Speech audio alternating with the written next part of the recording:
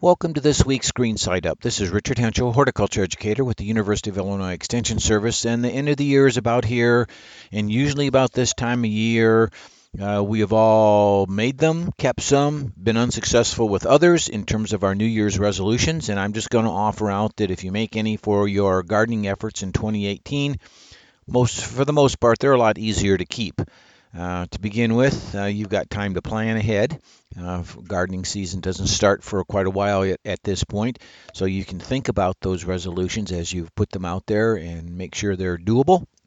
One of the other parts about that is you have you have those choices about what you're going to do or would like to see done, baby steps versus big giant steps, and you get the job done just as effectively.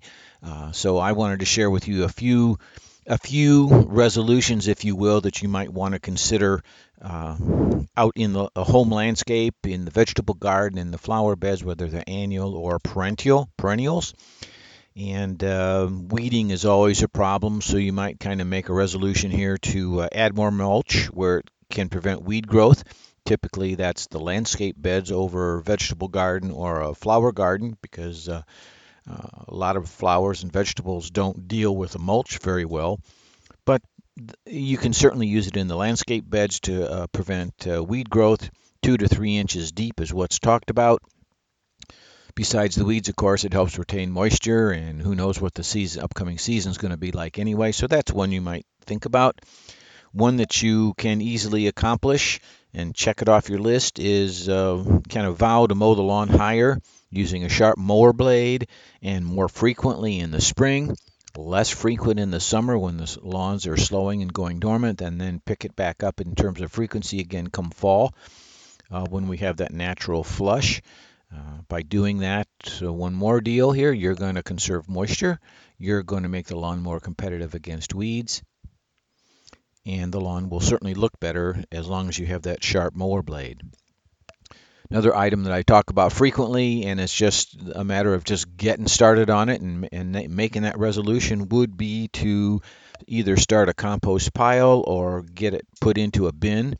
And this is especially important if you can get right at it in the springtime because there's all that debris, all the rest of the garden and plant cleanup that has to be done in the spring of the year. So rather than buy the landscape waste bags and pay to have that hauled away, start a compost pile or put it in a bin and get that process started. And then later on, you will have your very own compost and mulch to be used in your own yard. One of the things to remember is when you water the vegetable garden, water the flowers, probably it's time to water the compost pile or compost bin as well. This is what keeps that bin working, is the fact that there's moisture there to keep the little microbial activity on a good level and keep it breaking down the material you've put in the bin or added to the pile. One of the other ideas that you might think about, especially today with the smartphones, is it'd be nice to keep a photo journal of your gardens this year. So often we enjoy the bloom very early in the season, but by summertime it's kind of gone as we hit the middle of the season. So take some pictures, take them more frequently in the spring when things are changing rapidly, kind of like mowing the lawn, less frequently in the summertime, and then depends upon how your yard is set up, you could have another late summer bloom show that's just spectacular. And take some pictures, save them. They're your memory. So that's something you might think about doing this year. Out in the vegetable garden, we all get pretty much stuck in our ways. You might consider trying at least one new vegetable this summer, and if that doesn't appeal to you, try at least a different version of some of the ones you already grow.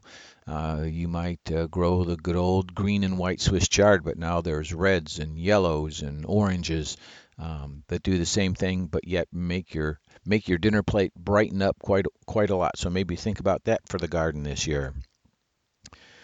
You might think about enjoying some spring blooms inside long before Mother Nature is active outside. So by February, March, you are able to go out and take cuttings of forsythia, lilac, apple, and bring them in the house and force those branches inside. And then that just continues on when Mother Nature lets you have spring outside. So that's something else that you might vow to do this year to brighten the home inside. You might want to take a trip this winter to the local arboretum or the local conservatory and enjoy what they have to offer. Arboretums and conservatories have winter displays as well.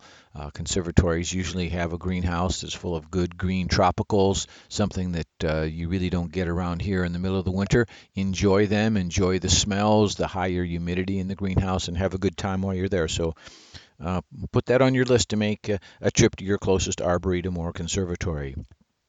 You might want to take a class about gardening. You might want to start to grow something different and you want to learn how, so think about taking a class. One of the big resolutions that I think would be very important is to consider replacing those old dull hand pruners and the saws that you have, or at least get them sharpened, because pruning should be a happy time out in the yard. It shouldn't be something that tires out your wrists or give you blisters. So sharp, clean tools are essential. Sometimes it's just time to replace them if they're 15 or 20 years old. Another resolution you might make, especially if you don't like to mow a lot of lawn, would be to think about increasing some of the bed sizes in your yard.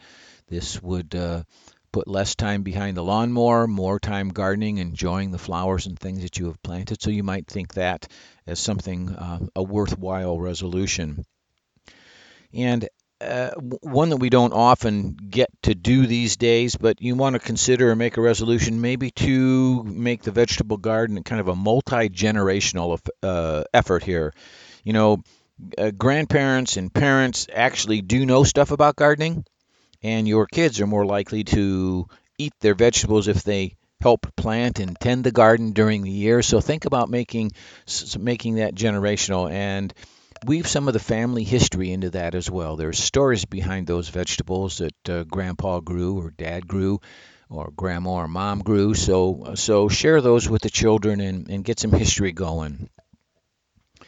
The last resolution here that I want to quickly mention is, think about extending the garden season. We miss out on a lot of vegetables here in northern Illinois because of our short season, but we also have the opportunity to start very early in the year and go late into the fall with season extensions. So you think about those, another way to enjoy the garden longer and put more nutritious and healthy food on the dining room table during the summertime and early spring through late fall. So think about those as potential resolutions. This has been Richard Henschel, horticulture educator with the University of Illinois Extension. It's always a pleasure, and I'll be back again next week.